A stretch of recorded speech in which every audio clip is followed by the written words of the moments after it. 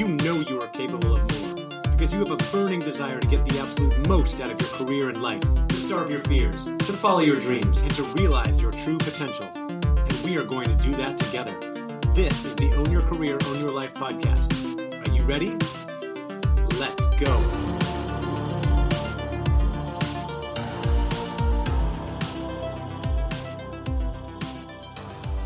Do you sometimes feel stuck or frustrated because you aren't making enough progress towards your goals? Well, today's session is all about looking at the bigger picture and playing the long game. Hi, I'm Andy Storch, your summit host, and I'm excited to introduce you to our next legendary speaker. Dorie Clark has been named one of the top 50 business thinkers in the world by Thinkers 50 and was recognized as the #1 communications coach in the world by Marshall Goldsmith leading Global Coaches Awards. Dorie teaches executive education at Duke and Columbia, and she is in the Wall Street Journal bestselling author of The Long Game, Entrepreneurial You, Reinventing You, and Stand Out, which was named the #1 leadership book of the year by Inc. magazine. And Dorie Clark's latest book is called The Long Game, which is all about how to be a long-term thinker in a short-term world. Dorie, I'm so excited to have you. Thank you for being here. Andy, so glad to join you. Thanks for having me. Yeah, I've been an admirer of yours for some time. I remember reading Stand Out years ago as I was just starting to start my own entrepreneurial journey and build my personal brand. And I have been chipping away, consistently building that for many years now. And I often reflect on how far I've come and this idea of playing this long game. And then you come out with this book. But I want to start with something you say in this book, and as this has come out, is that we live in a short-term world. So why do you say that? Well, I think there's a micro and a macro to the short-term world. The macro you can read about in the newspapers every day. You've got executives at Wells Fargo and Volkswagen and all of the places you can tick off the litany who made really poor choices. And it wasn't because they thought it would be better in the long term. It was because they were optimizing for the short term at the expense of the long term. But the truth is the same principles often apply in our own lives. And for anybody who has gotten a little too stressed out about the fact that everyone else seems to figure it out, why is it that they're getting promoted and I'm not? Why is it that things are moving faster for them and it's not for me? All of those things can begin to eat away at us and our self-confidence. And unfortunately, it doesn't really help anything. There's a tendency to believe that there might be a short-term magic bullet. We know, of course, on one hand that there's not, but on the other hand, there's a sneaking suspicion that, well, maybe there is, and I'm the only one that doesn't know about it.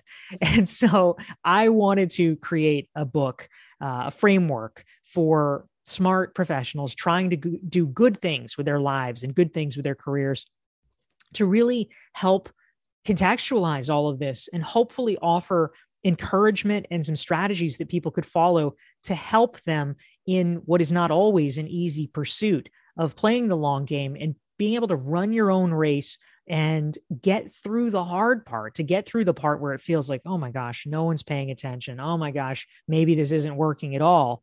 That's the part you have to get through in order to get to the other side where you can actually enjoy that success and make the impact and make the difference that you want to. Yeah, absolutely. I believe that wholeheartedly. It's interesting that you mentioned Wall Street. I've been investing in stocks for more than a decade now. And I've always laughed and kind of noticed how most companies, once they go public, are catering to that quarterly cycle. We've got to beat the quarterly earnings. And it's very rare that you see a company that's truly taking a really great long-term view. And that's why Jeff Bezos and Apple was so special, because he always basically said, I don't care what you think about my quarterly earnings. We're going after the long view. And we want people out there to think about that for their own careers, right? But a lot of people, I feel like, are feeling really stressed and anxious right now. Burnout is kind of at an all-time high. A lot of people on the verge of that and yet there's so many different opportunities available to people. What are you seeing as you're out there speaking and teaching and working with different people? Oh, you're absolutely right, Andy. I mean, the pandemic was in many things, you hear this, but it's certainly true in terms of these questions around burnout and being overextended. It was an accelerant to trends that were already underway, but it moved them forward by a decade, if not more. Remote work was a thing before COVID, but not much of a thing. And now it's dominating our conversations. And certainly people were busy before COVID. People were stretched. And then during this period of time, almost everybody gets stretched to the breaking point because of the demands about whether it's supply chain issues, whether it's entire industries freezing up and collapsing overnight, whether it's other industries getting completely overwhelmed and overtaxed, and people having to homeschool while they're doing it. So we are definitely at a place where people are stretched so thin, it's easy to get stuck in short-term thinking. I think this is the key. It's not that short-term thinking is bad. There's a place for it. When you're in the middle of a pandemic or some other crisis, that's great. Yeah, do short-term thinking all you want, because you do need to pivot. You do need to change things and be willing to blow up your plans and react and respond. But that is no way to live your entire life. Right. We need to do something different. We need, now that, God willing, we are slowly coming out of this process, it's time to correct the imbalance that has sprung up and to break some of the habits that we all got into. During COVID, some of us were stopping exercise. Some of us were drinking too much or eating too much ice cream or whatever it was. Those are bad habits that we need to stop. And short-term thinking is a bad habit that we need to stop. And we need to put a stake in the ground and actually be willing to create a forward-looking future vision once again, because we need something to aim at. Yeah, I was going to say, you say we need to reorient ourselves to a bigger picture so that we can tap into the power of small changes that will have enormous impact on our future. I wonder if you could expound on that, because you're right. There's this short-term hit. This is happening. I need to catch up. I need to do this. But you're advocating for really zooming out and looking at the bigger picture. Yeah, that's right. I mean, it is not impossible that we can achieve our life goals through a series of just consistent short-term thinking, but it's highly unlikely, just statistically, because if all you're doing is responding to external stimuli, it would have to be a massive stroke of luck if they all ended up leading inexorably to the life conclusion that you want. It is far more likely that we are going to have success if we actually have a North Star that we're pointing toward. And that doesn't mean that things are going to work out perfectly, that everything is going to unfold in exactly the way that we predict. In fact, it's more likely that it's not. Things change, things happen on the ground. But if we at least, I think of it the way that the military does, right? They have a concept called commander's intent.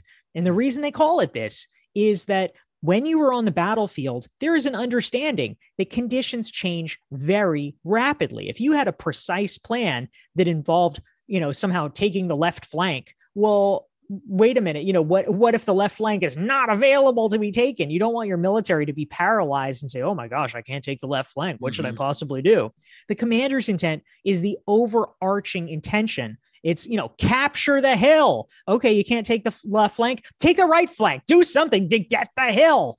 And we need to think that way in our own lives. But it's having the commander's intent. It's having the long-term objectives that we know that we're striving for.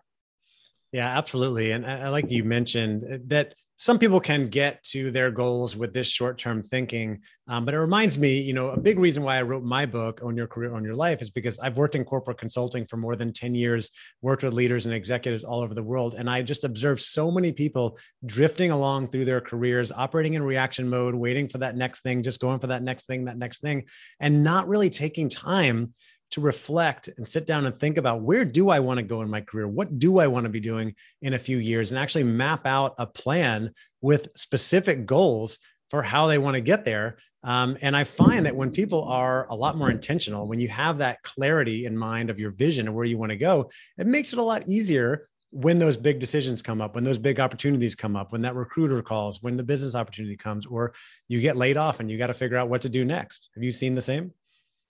Yeah, I think that's exactly right. It's about laying that groundwork and then being able to take advantage of opportunities, like you say.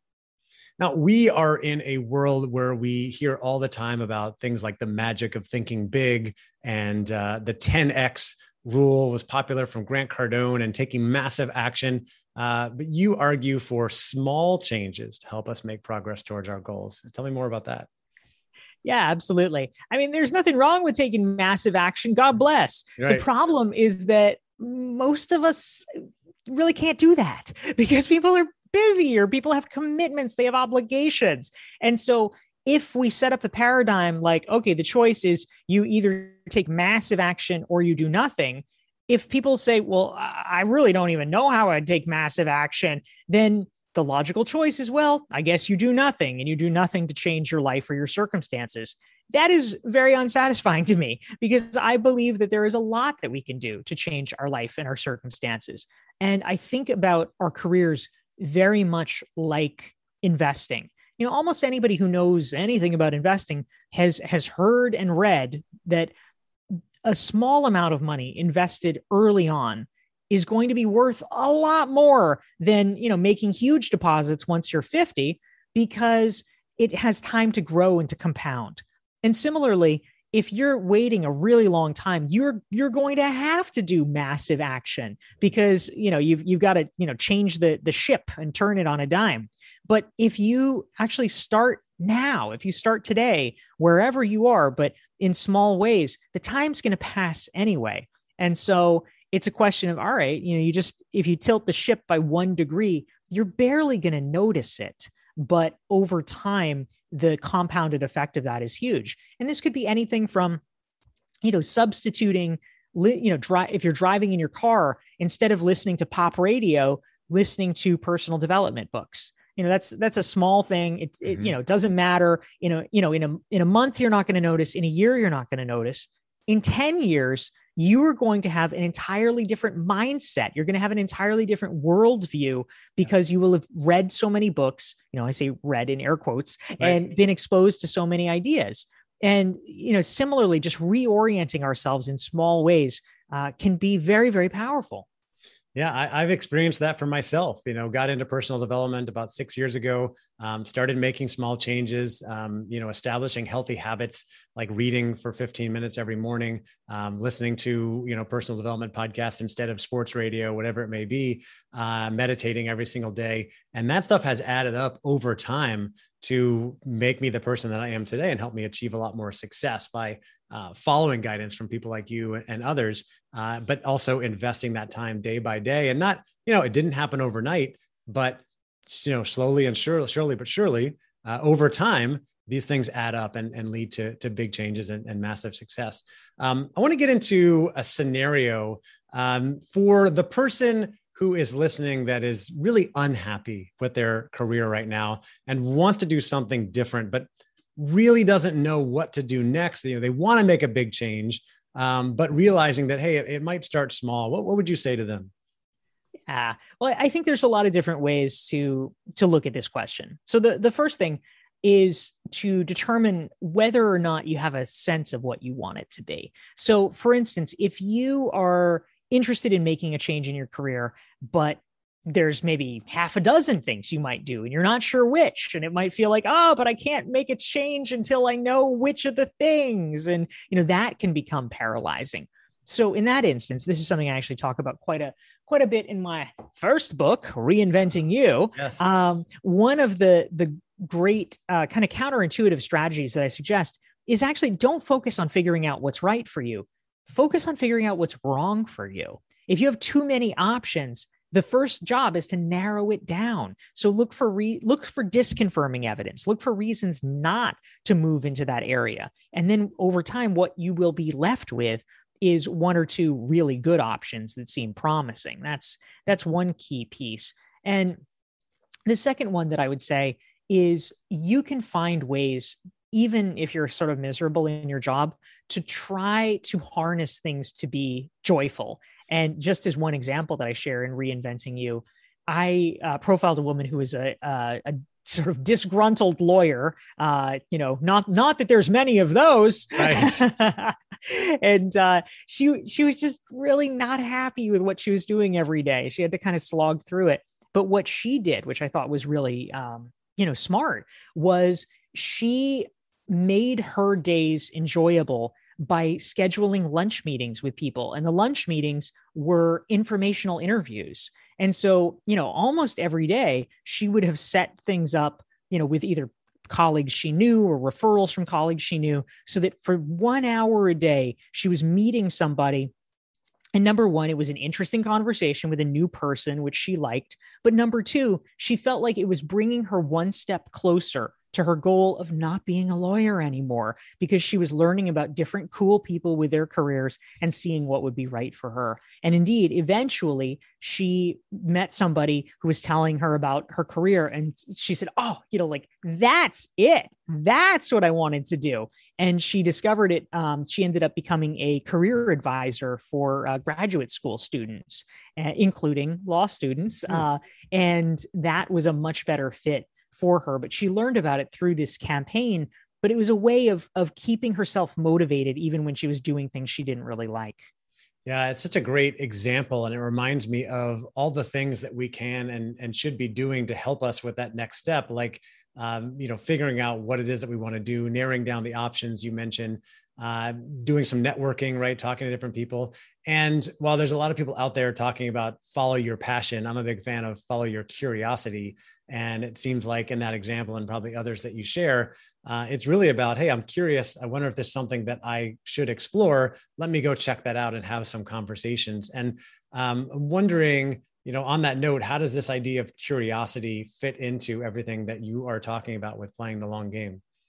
Yeah, well, I'm right there with you, Andy. It's true. In the long game, I actually have a section where I talk about a concept that I call optimize for interesting, which is very similar to this. Ultimately, I agree. I think follow your passion. I mean, again, nothing wrong with it, but it does become problematic because there are so many people that maybe don't know what their passion is, right? Or maybe they have, multiple passions, or maybe, frankly, this is true with a lot of high achieving people. They've been working so hard for so long. They just don't even know. They have no idea. They're like, I don't know. I work. That's what I do. Right. So it can feel very provoking to be like, well, what's your passion? You don't have a passion. Oh, how sad for you. And, I hate the kind of shame, the passion shaming that can come from it. If you follow your passion, you'll never work a day in your life, right? It's going to be effortless. That's right. But what I like about the idea, optimize for interesting, is ultimately it's a lower bar. I think in a lot of cases, we really need a low bar to get started. Almost anybody can tell you, even if they're tired, even if they're burned out, even if they don't know what their passion is, they can tell you what they're interested in. You can say, hey, Andy, golf, yes or no? Interesting? And you're probably going to have an opinion, and a lot of different elements, right? Personal development books, yes or no? For you, it's a yes. For some people, it's like, God, no, but you can be guided so that you can at least move in the right direction of something that at a basic level is interesting to you. And the secret is just, if it stays being interesting, keep going. If it doesn't, fine. You can pivot, no problem. We have to hold things lightly. Yeah. Now, when you're trying new things, you're getting into a new job or a new career, that next phase, you talk in your book about things moving in cycles of 2 to 3 years, right? And that we've got to move away from expecting things, the quick results, right? It's going to take a little bit longer. For people that are getting into a new role, do you advocate for really like sitting down and setting a vision, kind of a long-term goal of where you want to be? And is that 2 to 3 year time horizon, is that the right time to be looking out, or should we be looking even farther? Well, I think it's a little bit both. And in fact, a story that I share in my book, Entrepreneurial You, is about a guy named Lenny Achan. And Lenny, actually, he just got a new job. He was just appointed the CEO of a really cool medical nonprofit. But back when I profiled him, he was working as the chief communications officer for a hospital system.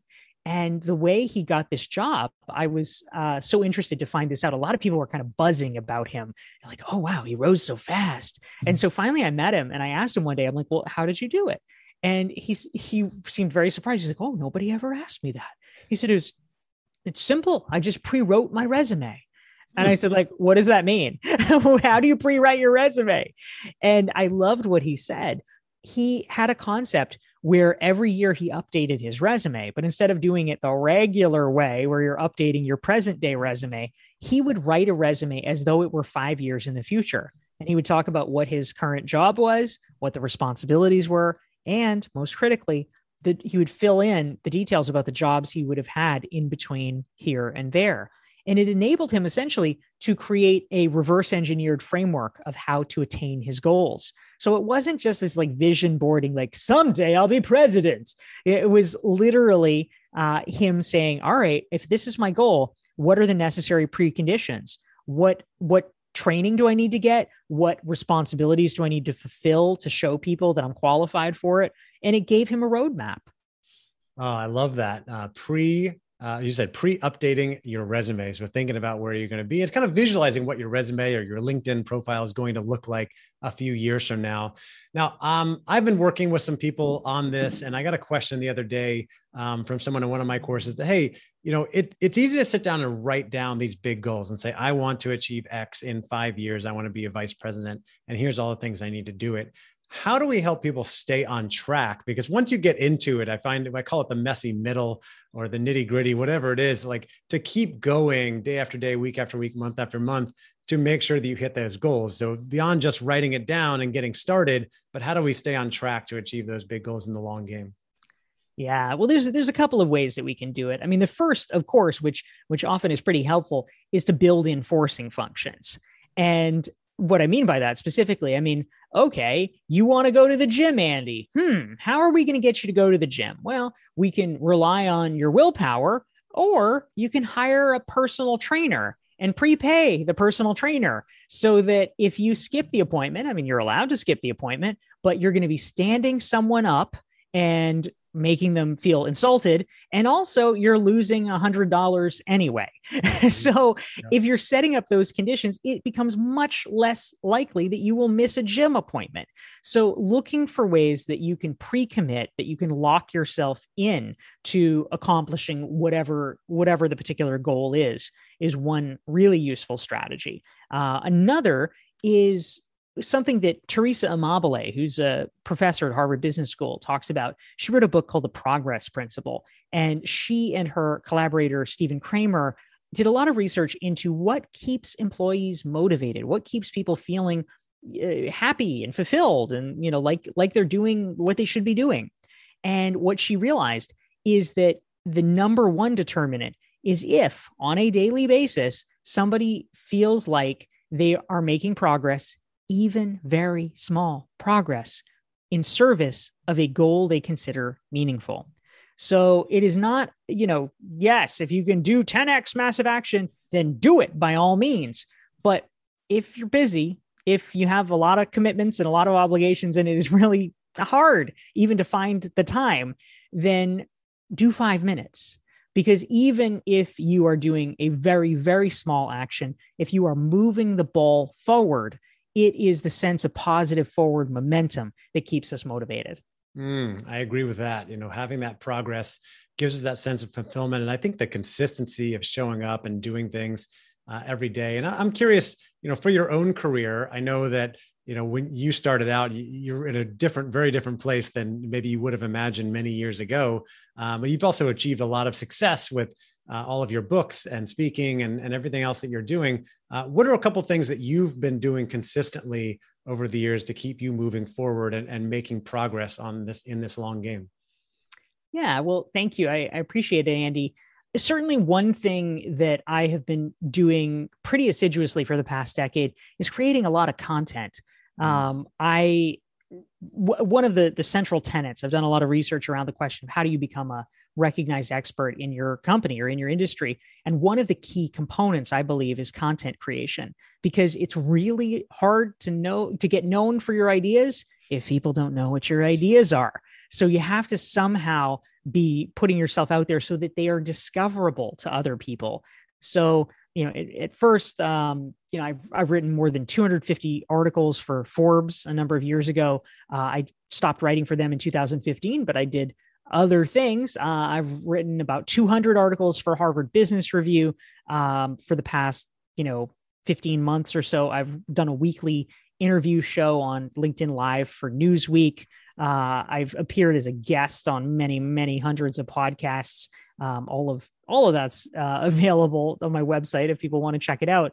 But part of what makes it valuable is it compounds over time, because when, for instance, if a reporter wants to talk to somebody that's an expert on such and such topic, the first thing they're going to do is what any human being does, which is they do a Google search and they see, who's written about this, who's been interviewed before about this. And so if you are somebody who has created a lot of content in a particular vertical, over time, that adds up. You become more discoverable. And then that actually increases your competitive advantage, because people say, oh, she's top of the search rankings, so she must have an idea what she's talking about. Let's call her. So I would say consistent content creation has been a key part. Yeah, that's been big for me as well. I mean, I've had 2 podcasts for more than 4 years and hundreds of episodes, and written a book and all these other things. And I think what you're speaking to is developing that authority, right? Where you become this go-to figure. And one of the things that I talk about in my book, and we're talking about in this summit, is building your brand, your reputation. I think authority goes with that. So I guess the follow-up question I would ask is, for the corporate professionals that are hearing you talk about this, and, you're talking about things like Forbes and Harvard Business Review and Newsweek. I mean, these seem like unattainable or hard to attain things for the average corporate worker who wants to develop a little bit more authority, maybe get some content out there. What do you recommend? Yeah. So in the beginning, sharing your ideas can be as subtle as just speaking up more in meetings. A lot of us don't even do that. So let's share our ideas in the room. That's useful. But it can be volunteering to host a lunch and learn at your company if there's a particular area you've been researching or looking into, or if you've developed a methodology that might be helpful to colleagues. That's a great way of doing it. A lot of companies have intranets where people can post articles or information, or just share ideas. Many companies have a newsletter. They are often very hungry for people to contribute to the newsletter. So if you have a perspective about something, if you have helpful tips or strategies or case studies, these are great things that you can share. If you want to do it more widely, you may, of course, talk with your boss, talk with your comms department, but there may be an industry conference where you could apply to speak on a panel or present some kind of a workshop to talk about ideas that you've developed. All of those things really redound to your benefit and showcase the fact that you have unique ideas and are eager to make a contribution. Yeah, I agree. And I'm a big fan of leveraging LinkedIn as well, which is where everybody in the working world is. And, you can post on there, you can comment on other people's content, and you don't even have to come up with your own original content. I'm a fan of, just making posts about the content that you're consuming. I read this interesting article by Dorie Clark in Harvard Business Review or Forbes, right? And here's what I learned. Or I just watched this awesome session between Andy Storch and Dorie Clark. Here's a screenshot and here's what I learned. Hint, hint, right? This is what I got out of it. And it just showcases that you are someone who is curious, you're learning, right? You're growing. And I think that makes you attractive to, future potential employers. And it shows that you are developing your own expertise and authority in that space. Absolutely. Yes. Right on. So, Dorie, you mentioned your website, and I know that you've got a lot of great content there. For anybody watching, listening, I'd love for you to share where's the best place for people to go to get the new book, as well as any of your content. And I'd love for you to share one more tip for people that, something they can do now to help set them up for success in the long term. Yeah, that's great. Thank you so much for having me, Andy. So I will say, for folks who are interested in the long game,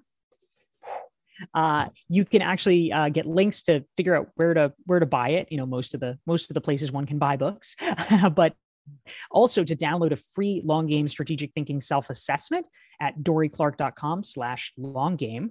And for a tip about how to get started and how to dive into this, one of the places I actually begin the long game is with a look at how to create more white space in our lives. Because the truth is, even if we have the best of intentions, it is very, very hard to do long-term thinking when we feel so overrun and so overwhelmed by our schedule and busyness and things like that. And so there's actually been some really interesting research out of Columbia University by Sylvia Bellezza and her colleagues about the fact that, one of the challenges, right? We know what some of the challenges are. It's, too many meetings, too much email. That's true. But there's another challenge, which is that actually in our society, we've kind of, as with a lot of things in our society, we've kind of taken things a little too far, and busyness has actually become a form of telegraphing status. And so we so often, oh, hey, Andy, how are you doing? So busy. Yeah. And really what this is a humble brag. Yeah. And I think one of the things we can start now, change begins within. We need to stop treating it that way. We need to actually start changing who we idolize. We need to start changing the fact that being so busy is a thing to brag / not brag about, and really try to reframe things for ourselves. Because if we continue to equate busyness with being in demand, with being worthy, with being successful, then we're going to be operating at cross currents from ourselves. And frankly, we're never going to get out of it. Yeah. I was in San Francisco about 10 years ago. I attended a talk by Greg McKeown when he was coming out with his book, Essentialism. And he talked about that. And I swore I would never use the B word ever again. When people are asking me, how are you doing? I would never say busy. I try to think of any other adjective to describe how I'm doing, what's going on in my life, because everybody's busy. We all have stuff going on, right? But we want people to realize you get to choose how you spend your schedule, and busy does not equal successful. Successful is doing work that you love, right? Feeling fulfilled, working in a career that lights you up. And we want to help more people do that. So I appreciate you coming on and sharing all of that advice with us today. And Dory, we covered a lot of ground. We talked about why you wrote your book and what's going on in the world. We talked about what you're seeing in the marketplace and all the stress and anxiety that's out there. We talked about orienting ourselves to the bigger picture and taking small steps to add up to big changes. We talked about what to do if you want to make a job change and the importance of narrowing down those options, because there are so many opportunities out there now. We talked about following your curiosity and taking a long-term view of your career. You mentioned the idea of pre-updating your resume to think long-term and how to stay on track to achieve your goals. Talked about building in enforcing functions. And people feel happier when they feel like they're making progress. You talked about the importance of progress. And you also shared some of the things you've done consistently, like creating a lot of content to help you become more successful, and some things that our audience, people in our audience in the corporate world, can do to create content and build more of authority. And you also talked about the importance of creating white space to do bigger picture thinking and set yourself up for long-term success. So Dory, thank you again for being here. I really appreciate you and your time. And for all of you watching, listening at home, thank you for tuning in. I appreciate it. I hope you got some value out of this. Hope you took some notes. And I hope that you will schedule some white space time to do some bigger thinking and take a long-term approach to your career. Thanks again for watching, and we'll see you in the next session.